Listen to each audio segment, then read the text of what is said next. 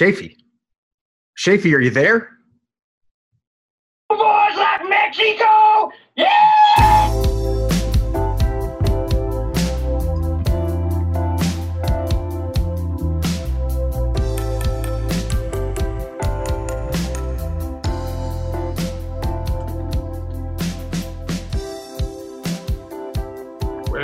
Where am I? What is this place?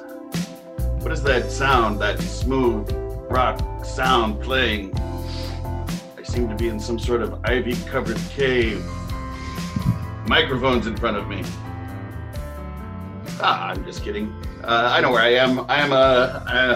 I'm getting ready for another one magical hour, a Matthew and Schaefer podcast spectacular. Did you think I didn't know where I was for a second there? Well, it wouldn't have been the first time. But I know where I am. I'm facing this guy. You know him, you love him. He's got mandibles like the Predator. He is the proverbial man inside two garages. He's Matthew Rampy. Oh, recording a bad podcast. Garage, Shafe, Alex, Cat, and Grace. Garage, fake. We got a podcast. I want you to listen. I want you to download. I want your review of our podcast show. I want your love. Love. I want your love. Hey, Shafe. I've been so excited to do Lady Gaga all day. I could barely contain myself. Your Lady Gaga impersonation is terrifying. Terrifyingly brilliant. I mean, it's very good, yeah. I'm a huge fan. I feel I'm a little monster. I like her quite a bit. I feel like I'm a little scared of her. Like her manifested inside you was just, that was too much for me. I was about to hide under my chair. I'm more of a Lady Gaga invoker. Not an impersonator in that I invoke the spirit of Lady Gaga. That's definitely true. Yeah. And I was already disoriented because I didn't know where I was in this ivy-covered cave. You're still at home, buddy. I was doing some laundry just before we started casting, and it occurred to me to pretend like I didn't know where I was for the introduction today, and it went so perfectly in my head. Actually doing it, I was like, oh God, this is so stupid. C'est la vie. And here we are. Let's make hay while the weird shines. Making poor choices. Making hay while the weird shines. It is weird. It's very weird tonight in Austin, Texas. A fog has rolled in, and it's cold in the thermometer, but warm and muggy in the air. And yeah, it's I think it's got my podcast partner and I in an unusual mood tonight, which is okay. You know, that's fun sometimes. We can explore new things about ourselves, and also I'm kind of hopped up on green tea. Did I ever update you guys? Remember I think it was the interview with Alex Battles when I had that whole comedy of errors thing where I burned out my tea kettle because it didn't turn off automatically. Sure. Oh yeah. Yeah. You burned up a bunch of green tea leaves in your tea kettle. Green tea. You burned off all the water, right? And then Amazon said that they would send me another one, and then it got lost. I got an email from them weeks later. It just said, we don't know where this is. It's lost somewhere. Don't worry about it. You know, we're refunding the money. That tea kettle is somewhere. And so then finally I've got another tea kettle, and I've got green tea, and I'm currently jacked on it. So I think that makes for the best podcasts. Yeah. No doubt. What are we doing tonight, Shafe? We are welcoming a good friend of ours, a good friend of the show's too, by her mother, super fan Ellen Ferguson. Her daughter is an old friend of mine, Lindsay Anderberg, and we're really glad to have her tonight, aren't we? Is this when I say hi? Hi, Lindsay. Hi, guys. Hi, Mom. That's everybody. Matthew, Everyone. Lindsay, It's the two of Matthew. you and my mom. I hope at some point we can get all the children of the super fans on the show. That's what moms like to hear is their kids on imaginary radio. You know, that's thrilling for moms worldwide. That's what's making me nervous is that I know my mom's listening. Okay, all right. Well, that makes it more exciting all of a sudden. It would be interesting for Ellen Ferguson and Lindsay Anderberg to go toe-to-toe on poor choices. Has your mom ever made any poor choices? No. Never. No. They both have made a lot of very excellent choices, and that's All why good choices. that's why they're the lovely ladies that they are today. That's right. Whoa, who was that? That's Sorry. usually me. Sorry, the Diary of the Wimpy Kid audiobook was synced to the robot speaker here, and it just came on. So if we want to do a robot beat, I'll have to compete with Diary of a Wimpy Kid. We've had some technical issues lately, Lindsay. Before we get into the interview proper, let us tell you what happened in the last episode. We had a great episode where we talked to our friend Jeff, the author of Cues from the J. He has mind-bending questions for people, and it makes his wife very uncomfortable. And so we've taken the pressure off of her and brought him onto the show, and so we can discuss these mind-bending. Like, give Lindsay an example so she knows what we're talking Deep about. philosophical questions like watermelon or cantaloupe. Where do you stand, Lindsay? Yeah, again, I'm like, what am I doing here? Am I supposed to answer? I would go with watermelon. You never know with a cantaloupe. A watermelon, the worst it can be is kind of tasteless, but a cantaloupe can really go bad. That was kind of what we thought too. But That's the most cogent answer I've heard so far. Do I win a prize? How does this work? You become a guest on the program. That's your prize. I know we're working on the prizes. We're hoping they get better over time. All right, I'll give you my mailing address after the show. Lindsay, of all the possible afterlives in the various mythologies and theologies around the world, what is the most appealing sounding to you? No. Which is most? Wait. No, it's what afterlife scenario is most plausible of major religions or any that you've heard, and which would you prefer? That's your and Jeff's question, but that's not necessarily mine. No, I'm just kidding. Go ahead. Okay, I mean, I'm an atheist, so I do think that it just goes dark. I think it's like when you get anesthesia and it's just, okay. But maybe after the anesthesia, you wake up somewhere else, because I wouldn't rule out some sort of, where's the energy go, right? Maybe it gets reconstituted, but I think it blacks. Where it goes, I don't know. I don't even want to I don't know. I think it kind of ruins it to think about that. I don't know. My brain hasn't gone. I really don't have one. A bunch of virgins wouldn't do it for me. I don't know. I don't know. That's the only one I can think of. Harps or virgins? I don't know. Neither one sound great. How about Valhalla? How about the beer hall with a bunch of Vikings? I would get old. I don't think it's a good afterlife. She's like, how long have we been at this party? Probably kind of stinks. Yeah, right? Yeah. All of those poorly dressed hides. Yeah, I mean, I guess, everywhere. What we like about life is that there's variety, right? So I guess if there's some sort of, it's hard to pick a thing. That's a good point. If it's one of anything, it's probably going to get old. Yeah. Well, so maybe it is just a rebirth, and then you get to do a different type of life. Maybe that's what I'm going for. Well, those are the type of questions that we're getting from Jeff, and we had and the last episode we had him on, and for some, this is mysterious too. This is like superstitious, like metaphysical stuff.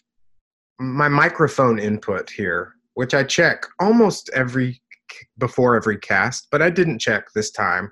It was jacked all the way to the top, and so we had this recording of this great conversation where every time I chimed in, it was super loud and blown out and distorted. And so So I brought this up to let everybody know that this episode 63 might get posted before episode 62 as I go back through and try to salvage the audio. So Yeah, Jeff, if you're hearing about this, don't worry. We didn't shit can your episode. yeah, he's gonna be like, Episode. what happened?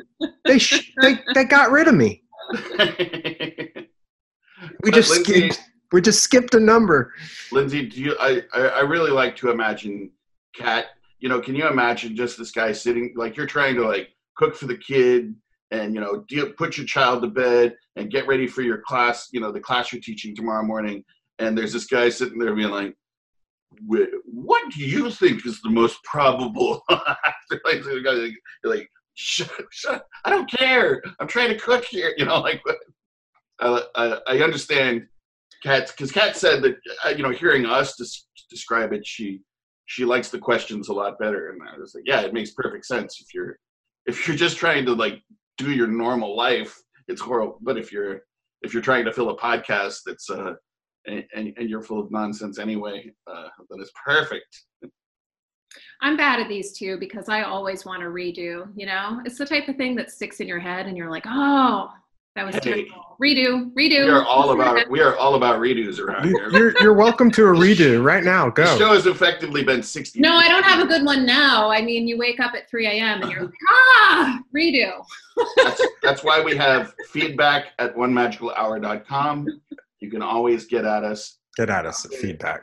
You guys out there in One Magical Nation, we would love to hear from you on what you think is probable and what you would most like to happen in the afterlife.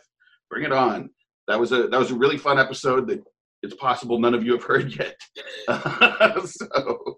So let's enjoy this. And now I think we should just release 63 before 62 just because that's at this point that sounds fun. It's a good teaser now. Yeah. It's funny, right? Yeah. And it'll let the super fans know why.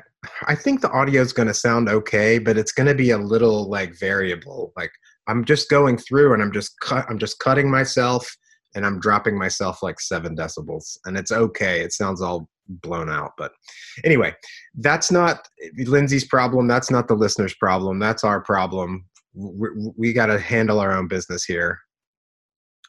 Can I ask if you know of other super fans besides my mom? Oh, yeah. I'm sure you have fans, but I mean super fans. Yeah. Kat and Jeff. Okay. They're married super fans. Nice. Manish Bandari. Okay. Yeah. Super fan. Jameson and Brian. Yeah, basically all of our best friends. Nice. And then, but there's also some friends of Kat and Jeff's out in Seattle have listened and got back at us. Those are people who we've never met, so we're particularly proud of them. Yeah. We see you out there in the Pacific Northwest, folks. It's funny though, like definitely like trying to figure out how to say this without getting into too much trouble. I think it's a big imaginary radio joke when we address our fans first thing. Yeah. I that's part of the fun is that we're treating this like it's for real. Yeah. Well, I think it is for real. Well, I was fishing for you to say that, so thank you. I actually told one of my friends today, how did she hear about it, that I was going to do this? And she was like, but wait, is it real? And I was like, yes.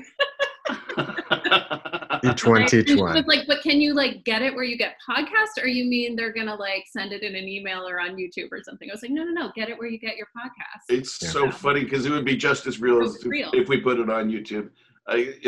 That's confusing for everybody. I think part of the question was, will we see your faces or not?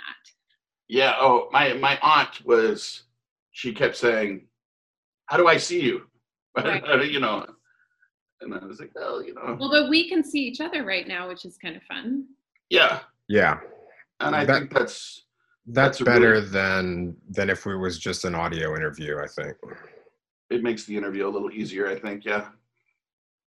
I'm in, of course, the grand hall in my home. This is the grand dining hall. No, It's the fake garage, of course. Lindsay, I think you might be the first guest who wasn't like, oh, that's, I really like that tennis racket back there. Somebody always comments on the tennis racket or the water heater. I was ready to go with the Grand Hall. Okay. You're like, it's nicely appointed. I like your candlesticks, but never mind. You guys ruined it. So.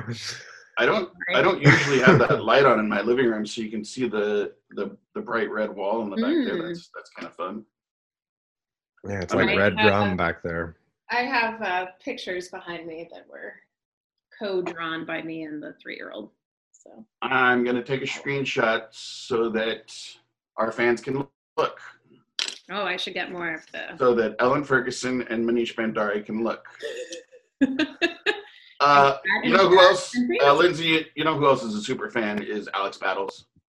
But, oh, yeah. And you know what? I think and Alex has been on a couple times, right? Yeah, he's sort of... He's kind of part of the show. There are a few people who have, kind of become recurring characters. Jeff and Kat, your mom is on her way. Contributors. They're moving past Superfan and into just they're part of the show.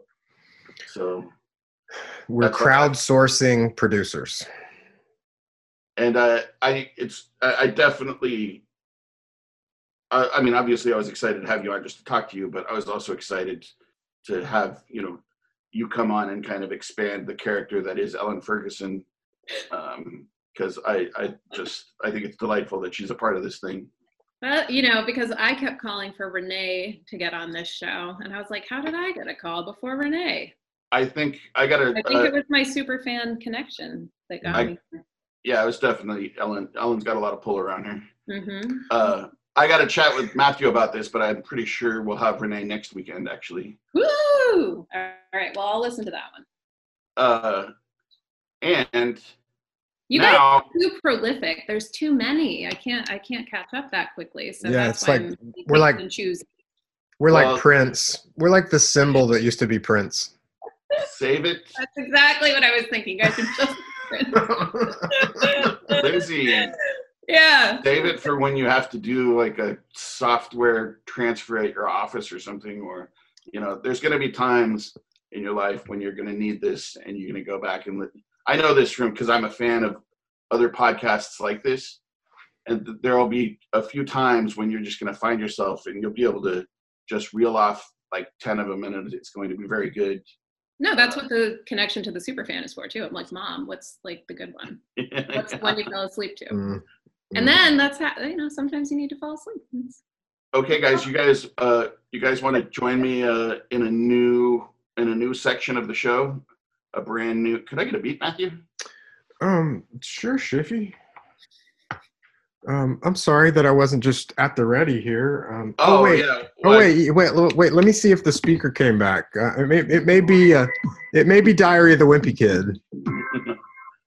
I just kind of decided that this was. Oh, there it is. There's Diary of the Wimpy Kid. She says I have to go back tomorrow. And it's mixed with the beat. Whoa, a mashup. Mom says my brain is like a muscle. Reading and doing creative stuff. It kind of works. I like it. Okay, so I got to turn that speaker back off. Welcome to new. Let me send a text inside the house. New section of the show. Questions from Jeff from Schaefer. This is as I said, I was doing laundry before, and my landlord has a lot of really cool stuff in the garage where our shared laundry machine is. And it occurred to me, I was asking myself, what makes art? And I was like, man, that's a question from Jeff, for Jeff, that I will ask Matthew and Lindsay instead. And let me tell you exactly what was going on. Let me set the scene for you. I went down there. My landlord makes cool art of his own out of old, like rusty metal that he finds. But he has it's just screwed to the wall. And what it is, it's the top of a table from an old wood shop from like 70 years ago. And there's, just random holes drilled in it and weird graffiti, it's like boom, boom, used to be here. And a drawing of a hammer, and just stuff written on it. And I look at this and all it's screwed up to the wall. So that, that's what you do with art. So instantly you screw anything up on the wall, it becomes art, is one of the things I was thinking. But this it makes me so happy, and it makes me nostalgic, and it's mysterious too, because it has all of those weird clues on it, different people's lives. And I was like, man, this engages me in ways that lots of art that I've seen just hasn't at all. And so that was going on. But then I was wondering, it's really all it takes to make art is to just nail it to the wall. Any thoughts? I guess to me, I think if you're actually making art, I think there needs to be some intention on the creator's part. That's the only difference I would say. Because otherwise, I think it's just something that you're finding beautiful or intriguing, right? Because like nature is beautiful and intriguing or spooky or something, but it's not made as art. But if you take a leaf and press it and put it in a frame and put it on, that has intention, right? Yeah. I think there's something in the intent in the making. It was my landlord Bill's intention of putting it on the wall that made it art.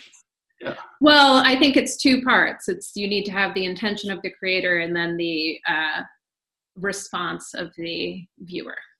And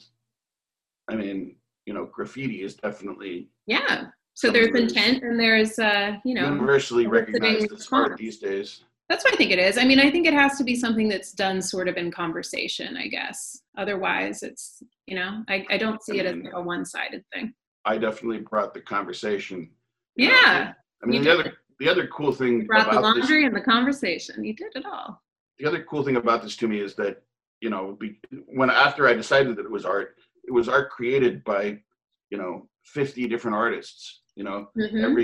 every kid who had a hand in that, every kid who drilled a hole in it, every kid who drew an off-color picture or something or whatever it was.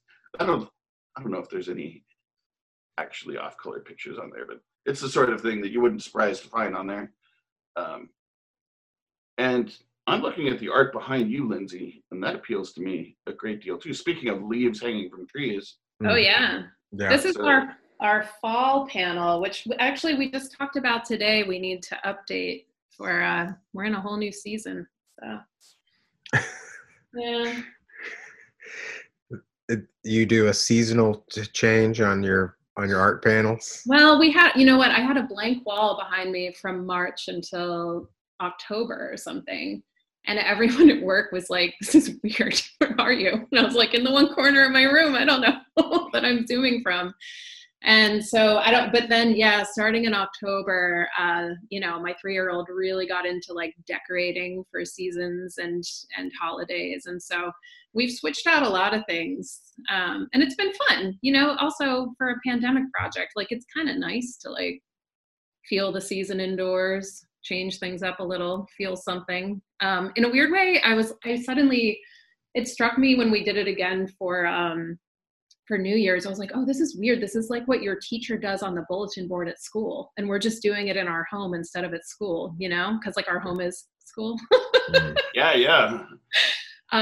And everybody's just trying to feel something these days. Yeah, but it gives you something to do, you have a task, and it's also creative, and and you feel a passage of time instead of just every day being the same.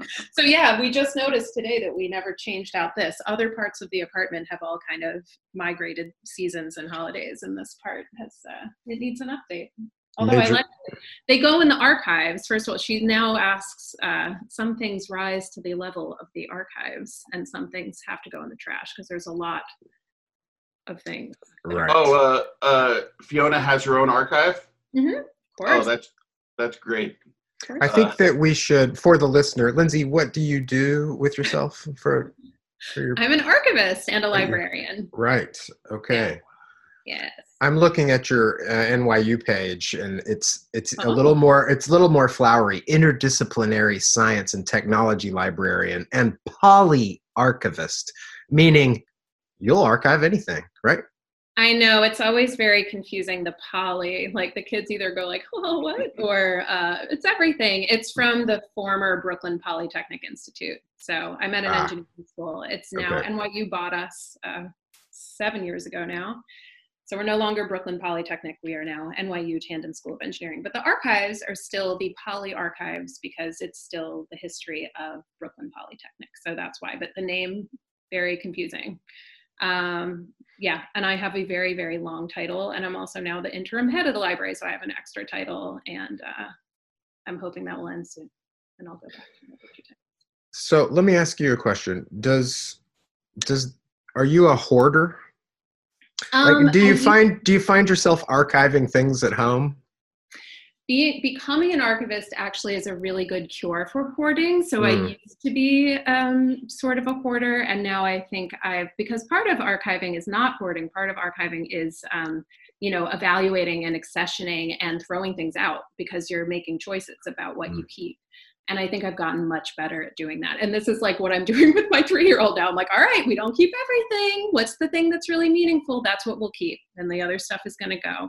And I try to pick sort of like representative things sometimes too. But yeah, it's very much like a practice of what I did. And I've thrown out lots of stuff. It's a good practice. Living in a New York City apartment for, how long have I been here? 16, 17 years is like a good encouragement of that practice too. But yeah, I also have an outlet in, like, I collect other people's stuff now. So there's like a very good outlet in not having to collect so much of my own stuff. So yeah, it's really good. If you have a hoarding problem, I recommend becoming an archivist, actually. That's interesting. Were you about to say something, Schaefer? I think I was, but I can't remember. You were at the microphone like you were ready to. Oh, I teaching Fiona that is such an amazing thing to instill at a young age. That's something that I'm sure doesn't occur to a lot of parents, but I can see that that's much more easily learned, like so many things at a young age, and getting into that habit. Then I'm very jealous for not in that regard. I wished I had more practice with that when I was young. Schaefer's a hoarder. What I'm saying is I'm basically a hoarder. She asks for more and more things every day, and like doesn't want. So yeah, it's it'll have to be a practice. Yeah. But I'd like for you to know that everything I have is special, and I know you do have a lot of special things. You have a lot of cool things. Some of it reminds me of the two of you. Right. Well, What- I know what mementos you have of me. What mementos do you have of Lindsay? Actually, something that popped up, Lindsay, was this. You sent me this postcard with this unicorn on it, and the unicorn was psychedelic. It had red eyes. It was just something. And that actually ended up. It was. You remember at the Mongoose, we used to put poems up on the back wall behind. We had this big steel wall built around the keg fridge, and Mike Sammons would use chalk to scrawl weird poems up on there. And it just happened that we needed a new poem, and I found that postcard from you, and I wrote this poem about a crazy red-eyed wild unicorn, and it went up on the wall it was up on the wall at the Mongoose for like a year. So well done both you and me for hoarding. Yeah. Sometimes it pays off. Sometimes it really pays off. Wouldn't have existed if Lindsay wasn't such a good corresponder, which she is. It really was for a long time, and I thought that's what I was about to say. There was a time when I was sending postcards and letters to everyone a lot, and that's why I don't remember that one, because I sent so many, and now I've really fallen down on that. But you've met my friend Elijah, who lives in Tokyo, right? Mm-hmm. And there was a time it was when he was living in Nakatsugawa, which was like 15 years ago. But I had been sending him especially a lot of postcards because he was living so far away. And when I went to visit him in Japan, it was like I opened the door to his bathroom and it was just covered with postcards. Like 75% of them were from me. And I was like, oh my God, I didn't remember sending these to you. So I don't know. That's cool. Yeah, I was really good about it for a while. And then I don't know. Let me ask you a But I think I'll get back into it, and I'm glad, yeah.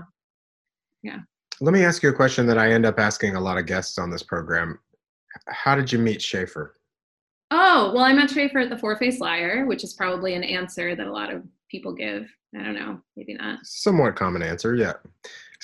Let me see. Out of 100 respondents, how did you meet Schaefer? Survey says, I think it's like the number 2 answer. Yeah. No, there's no, I mean, I met him at the Four-Faced Liar. There's no like crazier story, I don't think. Okay. And you said you've been in New York 16, 17 years. Where did you move there from?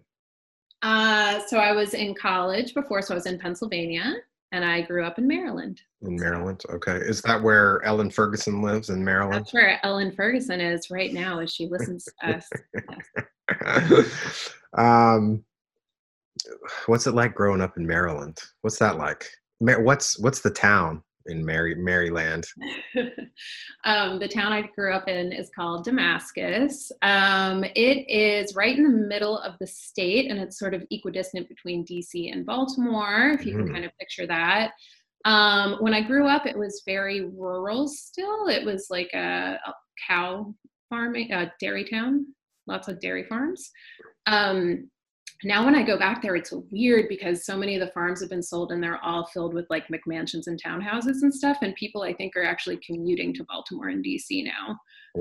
Didn't really used to happen. So it became the suburbs. Yeah, like it slowly became the suburbs. And I think when I was growing up, it was kind of like had a foot in rural and a foot in suburban. And it was, but yeah, like pretty rural, suburban, white, middle class. You ever drive a tractor?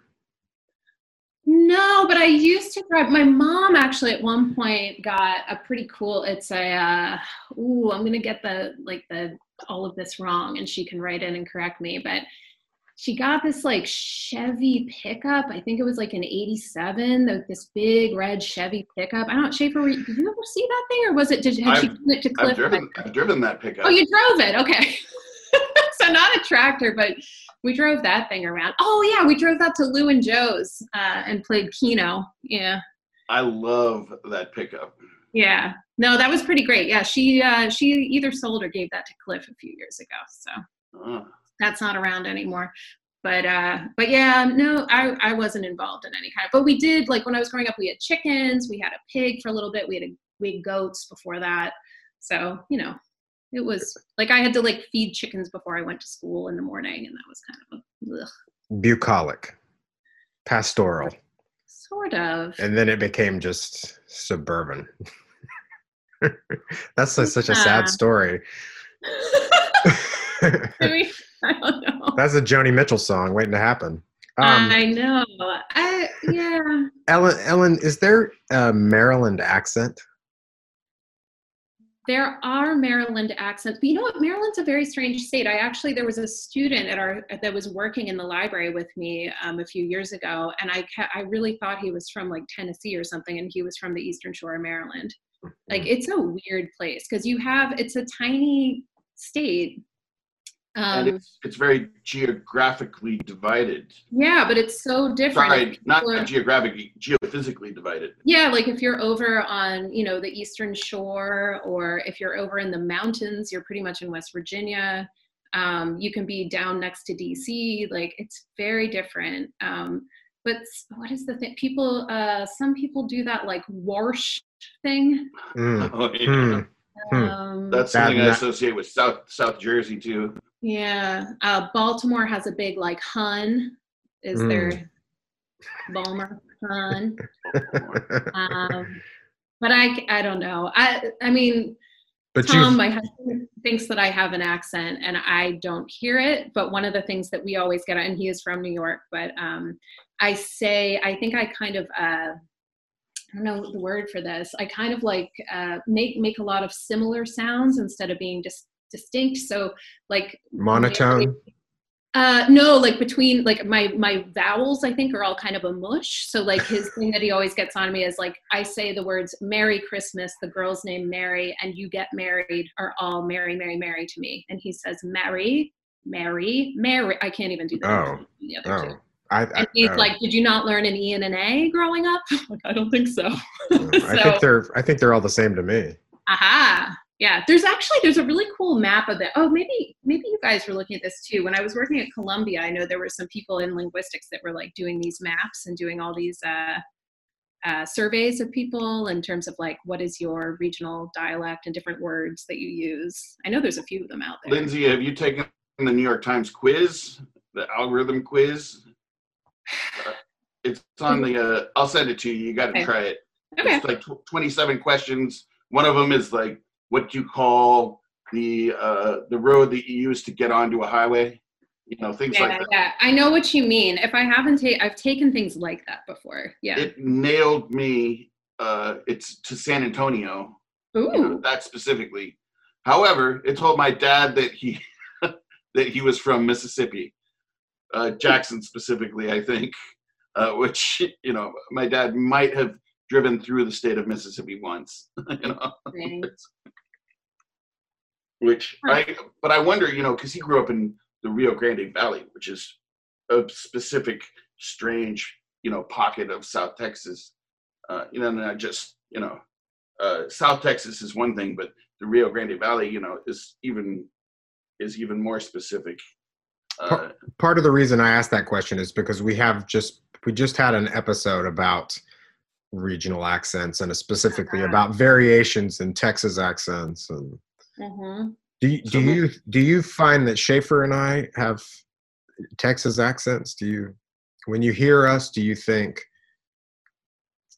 Texas or Southerner or anything? I can hear it on certain words, I think. Texas is weird because I've met people from Texas that I think have no accent at all. Right. But I have no idea they're from Texas. It's Dan Rather. And then, I didn't know that. Well, he's from Texas, and then he was part of the Great American Newspeak. I mean, you know, I joke that I learned to speak from Tom Brokaw on MTV, and so... Well, that's like my dad, actually, who maybe will rope him into being a super fan, but he is from just outside of Boston, and he taught himself how to not speak with that accent because he was a kid growing up in the 50s with TV and was like, smart. That's stupid. I'm going to talk like these guys. But it was always very strange. Can he turn it on if he wants to? I think he kind of can, but it's really weird because like his parents and his sister all had the accent and he just didn't. And he grew up in the area where everyone did. And he was like, no. Ornery little bastard. Yeah. That's wonderful. Lindsay, I wanted to just talk to you a little bit more about Barchive. I know it's not going on right now, but it's coming back, right? I hope so. For One Magical Nation, Lindsay does this really cool thing where archivists meet at bars, and the subject, does the bar suggest the subject, or the subject suggests the bar, or how does that work exactly? So both kind of play off of each other. I mean, so this series was running as a monthly series. So it's an archival outreach series really, but like it's Barchive. So like the bar is really central to it. And I run this with one other person, Christina, who's the archivist at Pratt in New York, in Brooklyn. And like what we do is we really try to pair the bar and the archive. So we want something that's going to make sense thematically. So usually that kind of relates to something that the bar is about, and we try to tie it to neighborhood as much as we can too. So like archives that are kind of in the neighborhood of the bar. And if they're not exactly in the neighborhood, we have like a very strong thematic tie between the two of them. And the whole idea is like that it's not just for archivists, like doing it in bars. Like I'm really into the idea of this bars as a third place, you know, and that this is a place where I was getting kind of like, I was really getting into, you know, as like an archivist, you know, I was really into outreach and engagement with people, but so many of those events and things I was going to were always like at a university or in a library or in the archives. And it made more sense that if you're going to do something, to go somewhere that's not those spaces.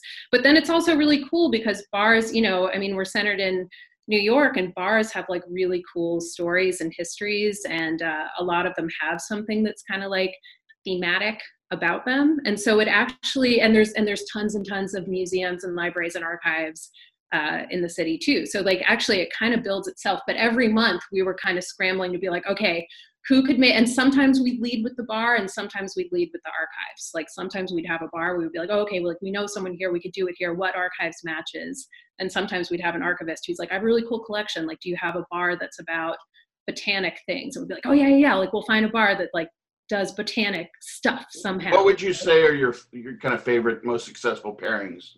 Ooh, oh, that's tough. I mean, I liked all of them. I was talking to you about the Ear In the other day. I loved it. So that was one that we did a repeat at. So we really liked it. And Rip Heyman is the guy who owns the Ear In, and he's been there since the 60s. And he has like a whole loft above the bar, and he does poetry readings and things. So, I mean, it's kind of funny. Like some of this is sort of like poetry readings in bars in a way, you know, but it's just doing archives instead. But we loved that because we had people that were working with maritime archives, and the Ear In it was like a sailor's bar, so that fit. So that one worked out. So happy to hear that Ear In is still a going concern. Yeah, and I mean, at the last I checked, like they're still hanging in there. I mean, that's been one of the things too. Like early on in the pandemic, I was like checking in on like all of the archives for their GoFundMes and like trying to, you know, but I think those guys will probably make it. I mean, more established bars I think are going to be, I hope are going to be okay, but like it's the newer ones that I'm kind of worried about. And that was something we tried too. Like we really tried to get at like different neighborhoods and like older bars and newer bars. And so yeah, we have like a whole variety of them, but it was cool too. Cause like I learned about like when we tried to do that botanic thing, there's a bar called Sycamore Bar and Flower Shop in Kensington, Brooklyn. And it's really cool. It is a bar and a flower shop. And, you know, I do a lot with like botanic archives. I think when Lizzie lived down there, I think that was her neighborhood bar. That makes sense. Yeah. You also mentioned KGB Bar, and I wanted to kind of cross-examine. Another one that I'm excited about. Another one that I've read at before. I gave a couple readings at the Ear In. I gave a reading at KGB. They've had a few really successful reading series with a lot of like, you know, real famous writers. But the KGB Bar, I was wondering if you could shed some light on this. There was Siberia, and you know, supposedly that was in an old, you know, Russian safe house, and then I think the story was supposedly the same thing. There was a trend in the late '90s to open a bar in Manhattan and tell people that it used to be a Russian safe house during the Cold War, and I think maybe that was true of one bar, and then all the rest of them kind of just made it up. But was the KGB, was that true about that one? No, not exactly, but it does have oh man, I'm going to get this wrong. KGB was actually, it wasn't like it was a meeting place for, I think it was like a Ukrainian church group actually, which might have also involved like some Ukrainian socialists or whatever as part of the group. But the guy, and I'm like totally blanking on his name, who owns the bar, went there as a child with his father. And like he was pointing out all these pieces of the bar that actually were the same as when it was like this Ukrainian church / community space. So that was true. And then I was talking to him about, he was like, what are archives? I was like, you have archives. And there actually are like Ukrainian archives in the city. And I was like, I mean, you should think about your stuff. Like it should go to somebody.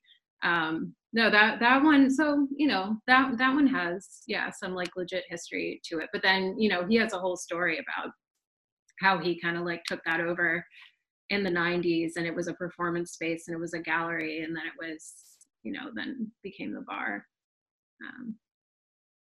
So I wish I could remember more of it. I mean, actually, one of the things that I really loved about Barchives is that they were meeting in person, and they were sort of, you know, ephemeral in that way. Actually, when we were at KGB, the person who booked us for that at KGB was like, you should turn this into a podcast. And I was like, no.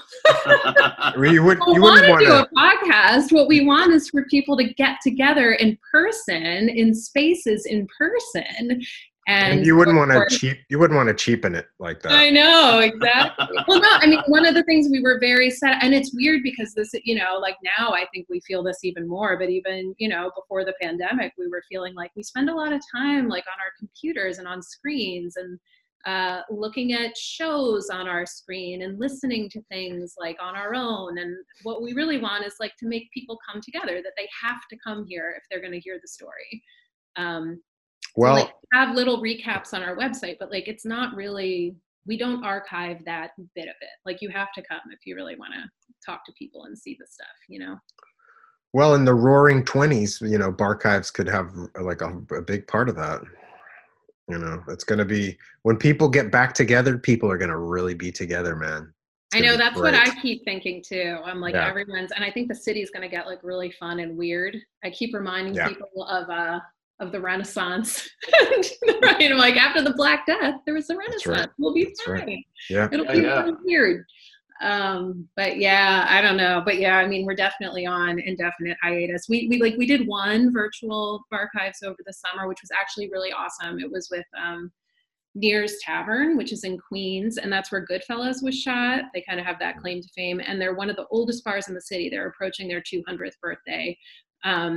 Wow. And Loy, who owns that bar, is just like very engaging, and he's also been real. That bar was in the news in January of 2020 because the landlord raised the rent and they were going to be shut down, and like he got Bill de Blasio there to have a drink and like stop this rent hike. And so he's been really like keeping it going, but it's been anyway. So that virtual one I think worked mainly because he's like so engaging and he'd done a lot of media stuff and he was like really good at it.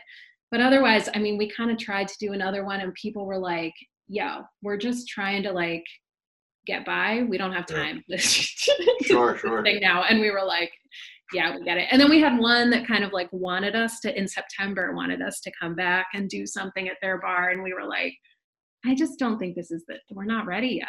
Like, we don't want to, we don't want to be the event that's like the super spreader event. Exactly. Even We're wearing masks. not invited because Lindsay told us to come. And it's like, And that's been a funny thing for us, right? Because you reopen your bar and you need to make money. mm-hmm.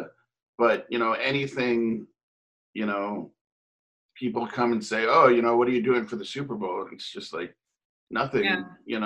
I know. People are like, anything that would encourage, we've been, having our regulars come through, but anything that would be promoted and encourage people to come feels irresponsible. And so it's Right. totally counterintuitive. I know. No, it's awful. I feel so bad for everyone that's in this situation. It's really terrible. But, the thing, and it all comes back to that third place thing. Yeah. Our regulars, people know what's going on. They're coming out. Yeah. They're taking, they're helping out. Mm-hmm. All of those things. I learned the expression third place kind of just as we were starting to pitch the front page to people. But it was, it was something that I knew about in my heart the whole time. And, yeah, of course. And I was like, oh, this is what I've been trying to say, like Shafi, what does the expression third place mean? Third place just has to do with the fact that basically every human being needs a place that's not work and not their home in order to meet and just do everything. It's the Manisha's porch. Yeah, no, Manisha's porch actually is a third place for a lot of people, particularly in the last year. But it's and it just goes back to the whole if it's a good bartender at a good bar, you end up being some people's therapist, some people's confessor, and some people's artistic patron, and some people's life coach, and some people's occupational advisor. All of those things, and that's where you have to come, because I'd be interested to hear more about the psychology of it. But home is where you rest and eat and clean yourself and do these important, I would call it kind of the work of being alive happens at home. And then of course the work that you need to do to make money whatever, whether you love your occupation or not, your work, and even people who have home offices, they would talk about, you have to make that office different from your house. Mm-hmm. But then you need another place because that's to do those things that are more than just your physical maintenance, more than just eating or cleaning yourself. The things that make us who we are as humans, as Artists. culture, Well, I think now that you're saying it, I think that my third place is the podcast right now. Oh, yeah. because everything's jacked up. Like all the places are together right now. Yeah. No, I mean, that's what I was saying. Like this is the big, what we're all feeling is that lack of a third place. There's kind of talk of like, oh, you can't go to a concert or you can't go to a stadium. And those things are sort of like, oh yeah, that's a bummer. I might've done that like a couple of times. But like, I think that those are more like one-off events, and that it's the third places that really hurt us, right? It's like the stuff that you count on going to as your community and your more regular places that you meet up with people and that you do things. And it could be a bar, it could be church, it could be a public library, it could be a park. Like there's and that we've had to shift where all those third places are. And some of it gets shifted outside, like to Manisha's porch, and some of it gets shifted to virtual. But yeah, like we really do crave that as like. And there are places that you particularly need if, say, there's something threatening the health of the entire world, or the dramatic change of a government institution, or all of the things that we've been dealing with in the last year are things that you would go to your third place to get. Let me suggest a show title. Finding the Third Place with Lindsay Enderberg. Three people in a third place. Look, you're in charge of the show titles, so it's just a suggestion. It's just a friendly suggestion. The title of this episode is going to be "Okay, Fine, Jack Sparrow," because if you put the words Jack Sparrow in the title of an episode, it for some reason gets like 150 more downloads than any of the other episodes. I don't know why that is. That's what we've learned. I thought that Ariana Grande was going to pull it off for us. No, Ariana Grande doesn't get you shit. She can't hold a candle to Jack Sparrow. No. Randy Newman, he ain't no Jack Sparrow. Also, I want to clarify again that some of those people might be searching for Captain Jack Sparrow, the Johnny Depp character from the Black Pearl, but there's also the golfer, and I think that's pulling a bunch of names too. Jack Sparrow, the golfer. There's also Jack Sparrow, the house. What's that? Lindsay, do you know about the Jack Sparrow house? Shafee, what's Jack Sparrow, the house? Oh, right, the Jack Sparrow house. Lindsay, Jack Sparrow house was.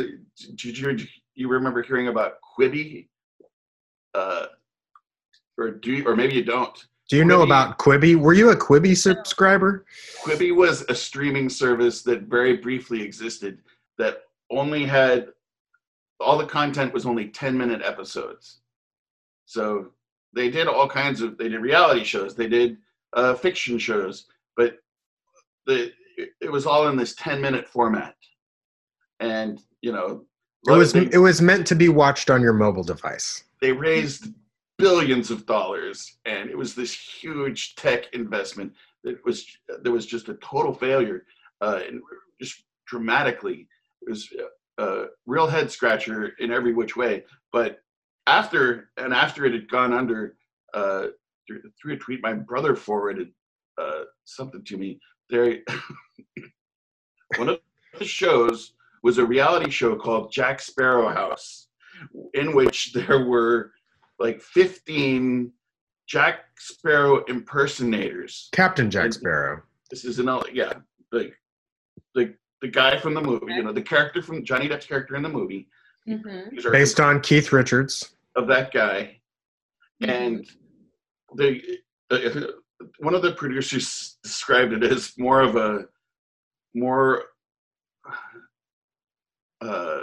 anyway, the idea was whoever stayed in the house the longest, and you had to stay in character the whole time, and whoever for 10 minutes, or there's just a lot of 10-minute episodes of people staying in character. Well, that's these. They just kept the cameras rolling on these 15 guys being Jack Sparrow in the Jack Sparrow house. They couldn't drop character, and whoever stayed there the longest was going to get a prize. But they ended up having to can the whole series because what is this thing? It's like because of two unrelated arrests for public defecation. One of the guys had to drop out because he realized that they were 500 feet away from an elementary school. It turns out if you go down to Hollywood and Vine and find yourself 15 Jack Sparrow impersonators and put them in a house, it's going to be a lot of it's going to be volatile, put it that way. Yeah, it sounds good. I think you sold me on it. So quick. Yeah, right. And I've been meaning to do this just because we've talked about the show a lot on One Magical Hour. So I've been meaning to actually dig into YouTube or whatever just to see if we can find any of it. I'll try to do that after we sign off tonight and put it up on the Facebook page. Just we're signing. Pleasure. We're gonna sign off tonight. I thought. I don't know. I feel like we've just scratched the surface. I know. We just started of things to talk about. Lindsay, it's funny. One of the original kind of taglines, concepts for the show was, making poor choices. I wanted to call the show "Making Poor Choices," where we and other people just told tales of making poor choices. The idea was, and that was very much kind of therapy. But as soon as we started, we ended up having nice conversations with each other where we didn't talk about poor choices we made. We just talked about how we were feeling and what's going on in the world. And it turned into sickening positivity, right? It was really quickly. Nice. It was probably 10 episodes before we even brought up a poor choice. But we still sign off with the poorer the choices, the sweeter the wine, as I'm sure you know from your many listens. She doesn't know. Nobody listens till the end. Nobody seems to make it to the end. That's why we put all the good stuff right up front. But I thought, after the Barchives, Lindsay and I have certainly spent our share of time in bars. And, honestly, I couldn't really think of any times when things went horribly awry for us. But I did think of some very funny times, one of which was there are many karaoke. Also, karaoke is an important thing on this show. Are many karaoke performances of the duet Picture, the duet between Sheryl Crow and Kid Rock, the many times we performed that. And one of them was, what happened? You and I ended up on like a cold December night, it was just the two of us in a Koreatown karaoke bar. We were sitting like at the bar closest to the window. And it was just us and like 7 strangers, and the mic was kind of just being passed around, and we did it there. We didn't even stand up. We sat there. We were leaning over our drinks, and then we sang into the mic. And I don't know why we were in that neighborhood. It was somewhere just kind of North Chelsea, basically. I don't know why we were there. I don't know why none of our friends were there. I can't, for the life of me, remember. But it's definitely a very fond memory. But just one of those things. I wish I could put together what was happening before or what was happening after that led to this anomalous, because there are some neighborhoods in New York where, even though you've lived there 10 years, you maybe have only been there once or you've never even been there. And that's how that felt to me. For the listener, Lindsay is shrugging as if she doesn't remember anything that Schaefer is talking about, which makes me want to ask her a follow-up question after we talk about this, which is, are you an archivist because you have a poor memory? But I'm sorry, let's get back to because that makes it like if you had a really poor memory, you'd be like, I want to be really organized. Yeah. I'm sorry. That's a good answer. Do you remember any of that Schaefer's talking about? I do not, and this is why I was nervous when he was like, let's talk about Barchives. And I was like, oh, you want to talk about the thing I created and loved that's on indefinite hiatus? Great. But we can also talk about bar stories. And I was like, the things I don't remember. Great. This is going to work out. No, I don't remember that at all. None of it. I remember none of it. Like that could have been your dream. It could have been mine. I have no idea. I don't remember. Or maybe it wasn't Lindsay whom you were there with. No, it probably is that at all possible? was. Okay. No, I wouldn't discount your memory that You'll cop to being there, possibly. Yes. I believe you, Schaefer. I don't remember that at all, though. I remember singing that song I remember singing it in different places there's no like story to it. I don't remember singing it there, but I believe that it happened. Then, of course, there's another song we sang a bunch of places, not karaoke, just straight up sang, and that was In Spite of Ourselves. Right. That's what I'm thinking about. And a few funny things leap out to me about that. One was there was like this Dominican bar. We went to a Christmas party. I want to say it was Becky Birmingham's Christmas party, or maybe somebody like that, or that tall friend of Becky's. And afterwards, we went downstairs, and there was this tall friend. Wait. We're like, we have no idea where we were, what we were doing, who our friends are. The tall friend. And then we sang something. Great. I'll go with this one too. We went downstairs to get a cab, and we were actually with Ann, and we actually had a little gang with us. And somebody, I think, had to run into this place to use the restroom, so we all went in, and there was a band playing, and I of course wanted to get a drink, and the band stopped playing, and I was like, hey, can we play a song? And they were just like, sure. and we did it. And it went off well, and everybody seemed to really enjoy it. Nobody in there spoke a lick of English. Oh my God.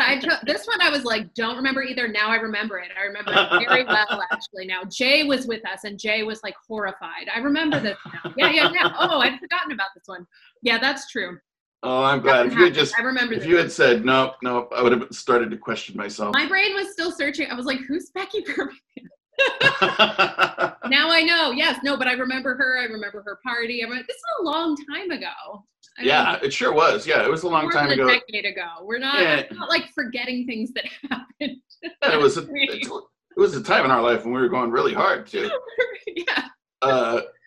Now another one, another performance of the same song was here in Austin, Texas, at Mugshots downtown, and I think it was actually an open mic, but there was kind of one guy who was kind of performing, and it was like it was an open mic, but only one guy was performing, and he, nobody was really into it. I think he was surprised when we were like, hey, can we play a song? And he gave us the guitar and the mic, and we did the song, and the dude was just blown away, and he treated us like we were the Rolling Stones for the rest of the night. Just for doing this one John Prine song that's it's not written by him, but it's pretty easy to play on the guitar. We had done it enough, that we only occasionally transposed a verse or something, but this guy acted like we were the two greatest performers that he had ever seen in his life. And afterwards, was asking questions about our lives as musicians and buying us drinks. He must have bought us a lot of drinks in his application. I don't remember this one either. It's so funny. It's funny to me that if he had asked us to play another song, Ooh. Like maybe I could have played one, but maybe not. Sheryl Crow. Yeah. We have two. But it's so funny that such a weird, I don't know why, the Kid Rock and Sheryl Crow one's really silly. Yeah, it's a silly song, of course. Yeah. But those are sometimes fun. Wow, I'm glad. I feel like that paid off. I was like, is reminiscing about karaoke and folk singing really gonna be all that great? But I feel like it did actually pay off. Those are some funny stories. And then we sang in spite of ourselves. Video was taken outside of Hank's Saloon That one I remember. on kind of my farewell. That was Yeah, Hanks is finally really no longer there. I Many know. years of a build up of it.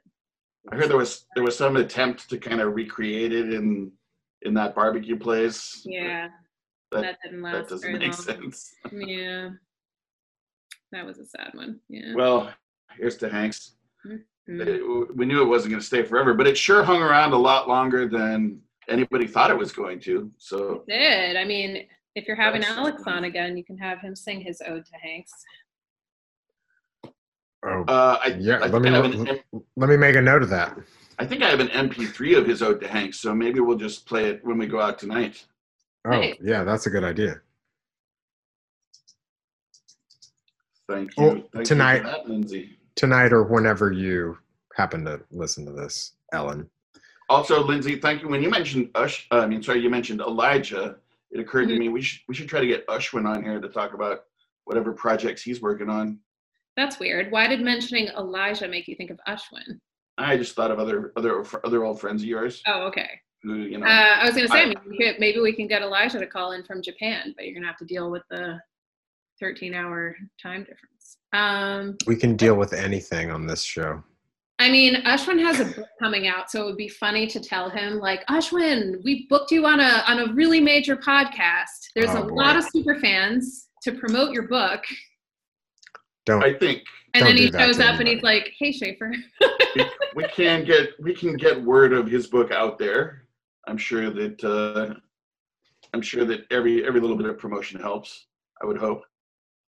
There's like 110 possible purchasers of the book there. Hey. Yeah. At least I think we're actually getting closer. There's over 100 regular listeners now. There's over 50 semi-regular listeners. And then surely, we get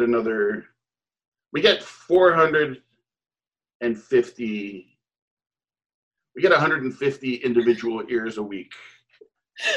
I'm sorry that I don't mean to keep making you repeat your stats and validate yourself. So No, do your thing. it's something No. we like to talk about on here anyway. No, it's a tick. It's like Tourette's. The 450 a week. Definitely 450. In the early days, we actually had a segment where I just did the numbers and just read all the metrics for what was But then that just got sad. that was So we a little sad. I mean, Ushwin has some kind of crazy, actually, he was in India when the pandemic was getting started, and he had kind of a crazy, getting a flight back to the US. And his wife is a reporter for the BBC, and she was covering everything in Spain at the time. And so she was stuck between countries, and they had to get her back. And now she's covering Biden for the BBC. So actually, Pratiksha might be the one that you want, but, he could tell some tales too, sell his book. But. Dude. No doubt. I mean, those both sound great to me. Of course, we like talking to anybody, and every one of you guys has got a good story. We were talking about when we get to episode 100, we're going to really start marketing the program, like maybe buying some Google ads and such. And my sister the other day said, we were talking about episode 59 or one of the recent episodes. And she was like, yeah, when you said you guys were going to start marketing at 100, I thought they'll never get to 100. Those guys move really fast. And then I was like, ye of little faith, my sister, my rock. You treat me like that. I'm more I feel like every time I check in, there's 15 more episodes. There's a lot going on. Also, well, listen, we set, inspired by Matthias Valina, we set a pace that is it's more like an athletic event, We're training 3 nights a week. It is. I mean, you got to be hustling all the time to keep this up. my tiny little pea brain is just spinning all the time, thinking about song parodies and Nice. topics that might be interesting and people we know that we could talk to. Matthew, you mentioned Matthias Felina. I was actually going to encourage you to read maybe one of his dreams tonight, because Lindsay and I, it was Oh man, I had it. I had the one I wanted to read. Where did it go? Lindsay and I, particularly when we both had desk jobs and instant messenger, we would often exchange dreams. I had one I wanted to read. Y'all vamp for a minute, and then I'm going to come back and do that. Lindsay, Todd, do you know what Matthias does? He has a subscription service, and he every day writes dreams. They're basically prose poems that just describe a dream, and he hand delivers them on his bicycle all around town, or if he's doing it via correspondence, like he's doing right now, he mails them out all around the world. And so every day or two, you get an envelope with 2 or 3 dreams in it, and it's super cool. But we had him on just as this most recent round was beginning, and we were just talking about how I like, a lot of people say that, that they get annoyed when they hear other people's dreams, or, like it's a drag to listen to dreams. And of course, if it's a mundane dream, maybe you don't want to hear it, but we were talking about like, you're kind of a really shitty person if you hate listening to people's dreams, right? And Matthias said, you should actually went so far as to say, you shouldn't be friends with people if they say, I hate listening to other people's dreams. It is kind of a weird thing. I mean, especially if someone's willing to share their intimate inner world with you, then you're like, ugh. And of course, some dreams are better than others. And yeah, sure. And sometimes, like the telling of it is difficult because it's not like you've rehearsed it and, edited it. So sometimes you might hit like a weird patch where things are like, oh, and then I went into the kitchen and, it gets weird. Of course. Yeah. I mean, I think I've always thought like it's cool to, I'm with that. I think like it's an offer of yourself to share with someone. I think it's nice. Yeah, me too. Even if it's boring, that's still nice. Someone's offering up something that was in their head. And sometimes the so-called boring ones are, that's the reason that way is that somebody's like, well, and then something happened that was so weird that I can't even describe it with words. And then it'll be like that person's face turned into an entirely different person's face, and a toucan flew through the room, whatever it is. I mean, what's interesting too is back to your sort of like bartender as therapist. Often I think like watching the person as they tell it to you be like, oh, now I get it, right? Yeah. You got to talk it out a little, and like you need just like another face to tell it to, and definitely. The person be like, now I know what this means to me. That's also kind of fun. I don't know. Looks like we've got Matthew back. Sorry, I had to go down into my dream cellar to get this one. Are you guys ready? Are you ready for the dream? For some reason, I feel like this is gonna impact everybody. Creak was the but only because I've read the dream ahead of time. I made the creaking noise for the dream cellar for a little Foley artistry for you. Nice, that's outstanding. Okay, here we go. This is the 25th dream. You have disappeared. You can't find yourself anywhere. You go from room to room looking for yourself, but can't find anything. You check all the pockets of your pants and jackets. Nothing. You go outside, trying to think of where someone like you might go, looking in the park, at the shops you like. You go to that restaurant you always talk about going to, but have never been to, and you sit down. A server walks over. Hi, you say. Weird question, but have you seen me here? The server smiles. Of course, she says. You're here all the time. I've served you dinner so many times before. This is your favorite restaurant. In fact, the server says, and reaches into a wide pocket. You left this here last time. She hands you a notebook. On the cover of the notebook, in your handwriting, it reads, "My beliefs." You open the notebook and see that all the pages are filled with writing.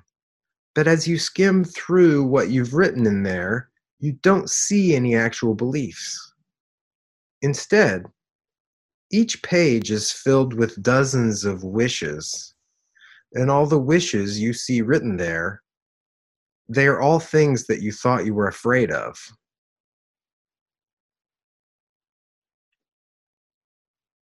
Wow.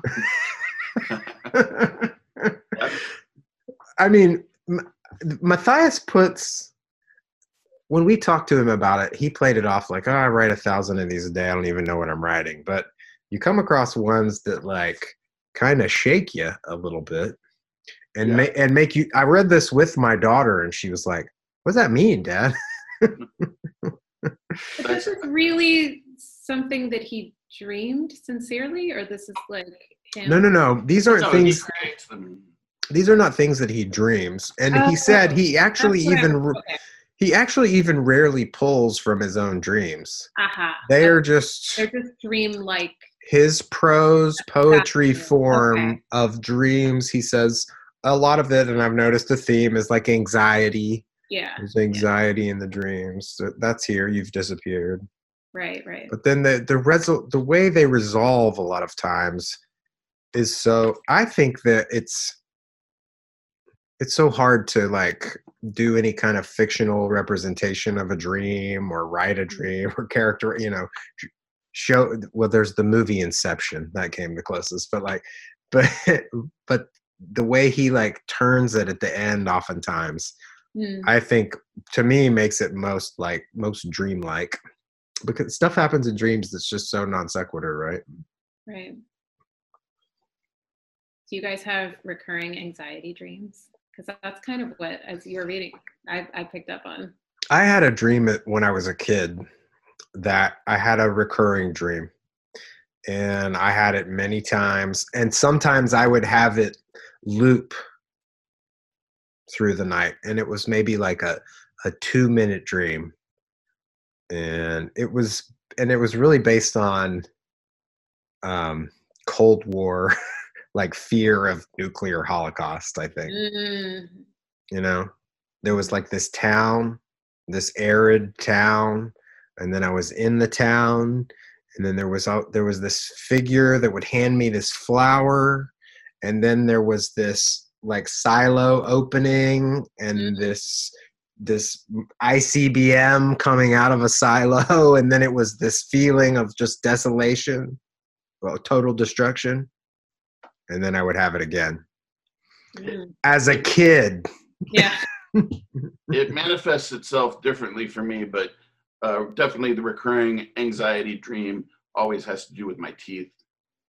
Your teeth. I used to have those. Do you have teeth falling out dreams? Yeah. Just I used to have those all the time. Falling out, it wouldn't be painful. It would just be, they just slip right out. And I just remember one specifically. This ended up in a poem of mine. Definitely, one specifically was just the teeth just falling right out, and I was standing on a marble floor, so the sound of the tooth hitting that floor, woo, that was heavy. Weird. Yeah. Ugh.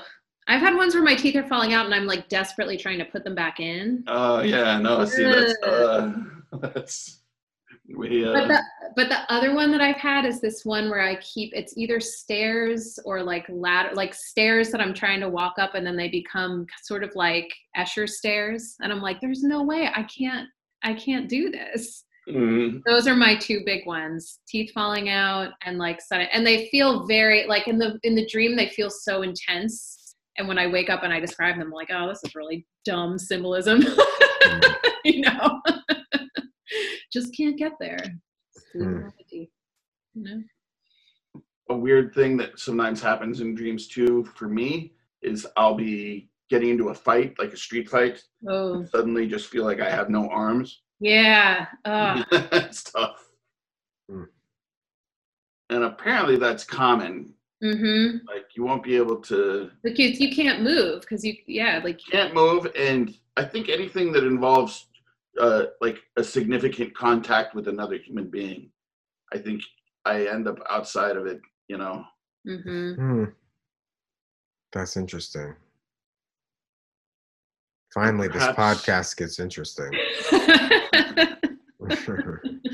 Perhaps we move on from dreams about significant contact with other human beings before we start to earn our explicit rating.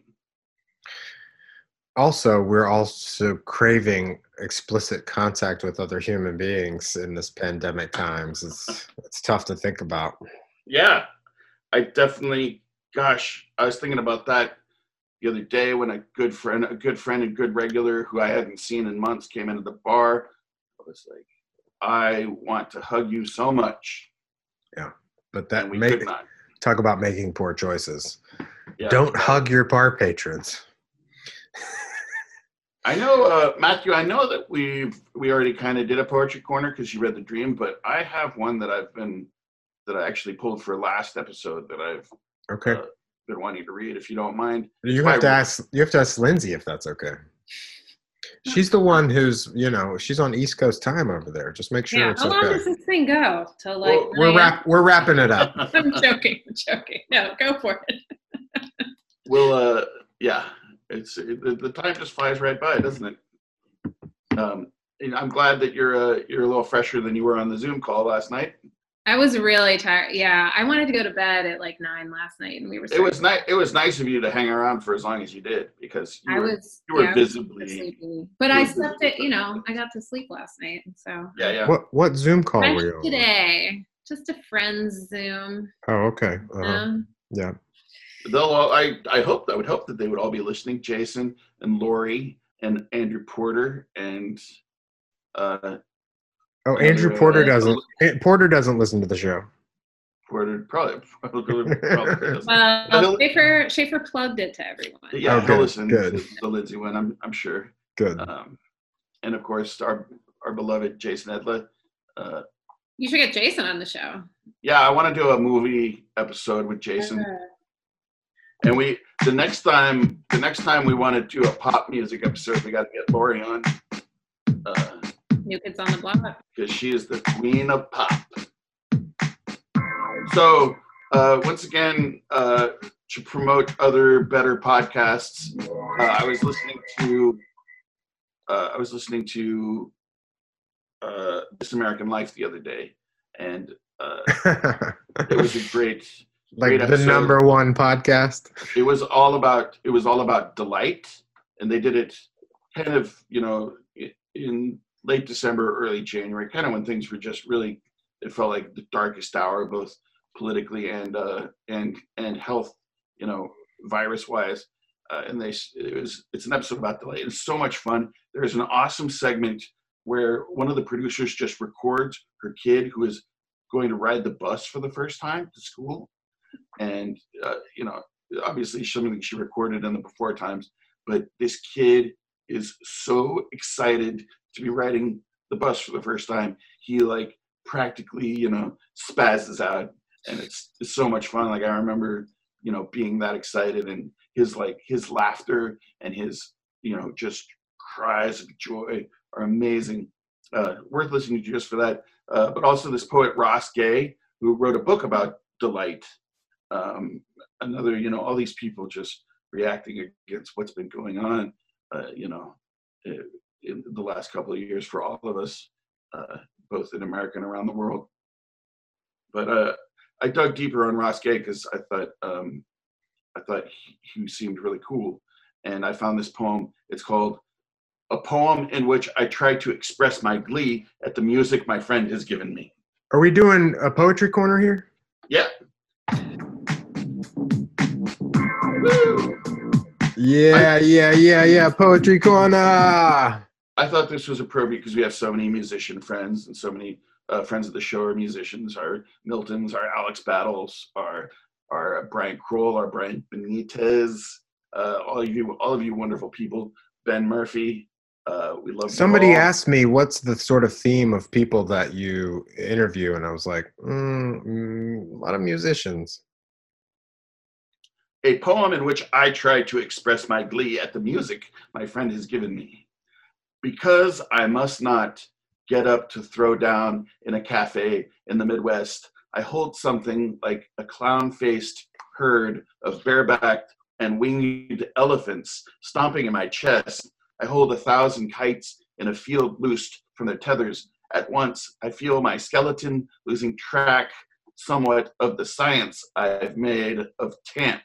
Feel it rising up, shriek and groove, rising up a river guzzling a monsoon, not to mention the butterflies of the loins, the hummingbirds of the loins, the 1,000 dromedaries of the loins. Oh, body of sunburst, body of larkspur and honeysuckle and honeysuckle bloom, body of treetop holler, oh, light speed body of gasp and systole, the mandibles ramble, the clavicles swoon, the spine's trillion teeth, oh, drift of hip, oh, trill of ribs, oh, synaptic clamor and juggernaut swell, oh, gut racket, blast off and sugar tum, syntax, oh, throb and pulse and rivulet, swing and glottal thing and kickstart heart and heel toe heart.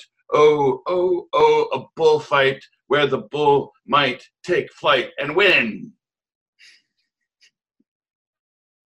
Whoa. I Classic. thought that was a super fun poem. Nice job. Yeah, check out Ross Gay. He's really, really good poet. Obviously. Lindsay, thank you for taking the time to talk to us here. Thanks for talking to me. I meant to ask you a lot of questions about your mom, but maybe that's just going to have to wait till next time. Oh, Lindsay, someone else we can shout out to a super fan, Marion and Jonathan. Oh, yay. It's fun. Because I see where all the downloads are around the world, so I get the... So you know you got some Abu Dhabi. Yeah, got some... So say hello to them by all means. Yeah. And hello, Miss Ferguson. Hello, all of One Magical Nation. We love each and every one of you. We love you guys. Thanks, Lindsay. So nice to meet you. Lindsay, Yeah. can you help us with our sign-off? What do I do? We didn't rehearse this handshake. You can either say the poorer the choices, and then one of us says the sweeter the wine, or Matthew could say the poorer the choices, and you could say the sweeter the wine. I have Or- wine sitting next I to me. saw that you were drinking wine, so you do the second part. Perfect. Here we go. In 3, 2, 1. And the poorer the choices. The sweeter the wine.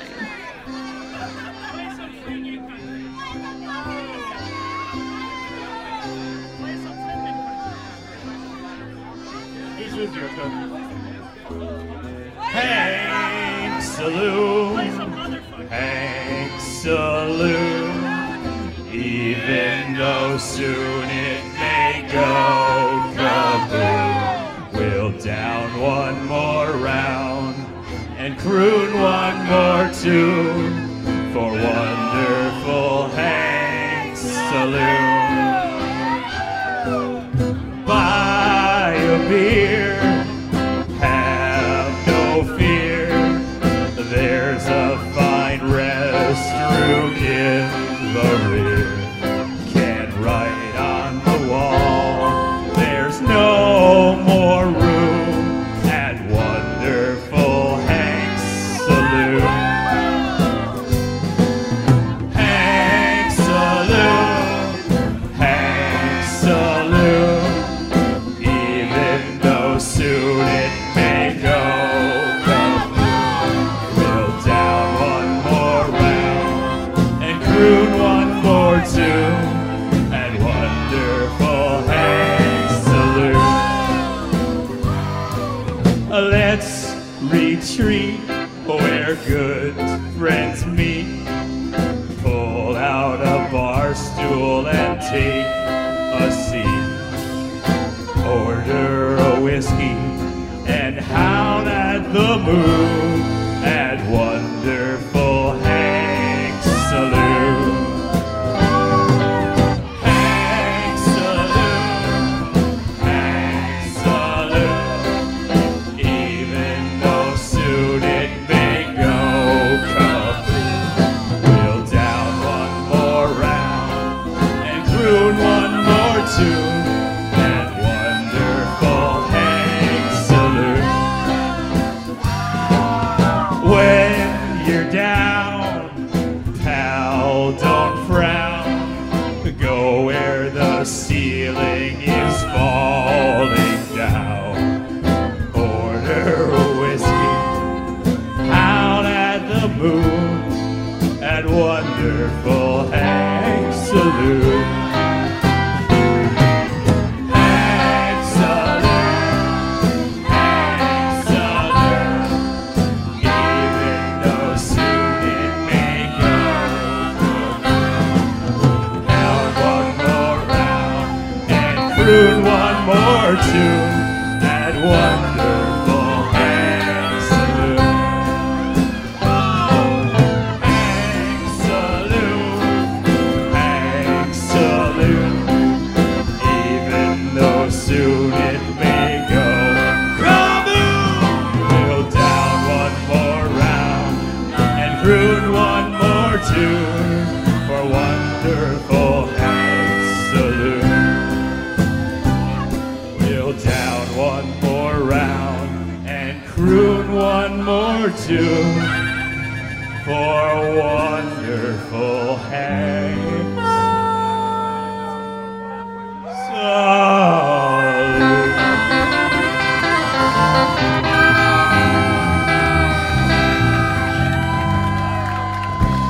Ladies and gentlemen, Skinny the Kid visiting here.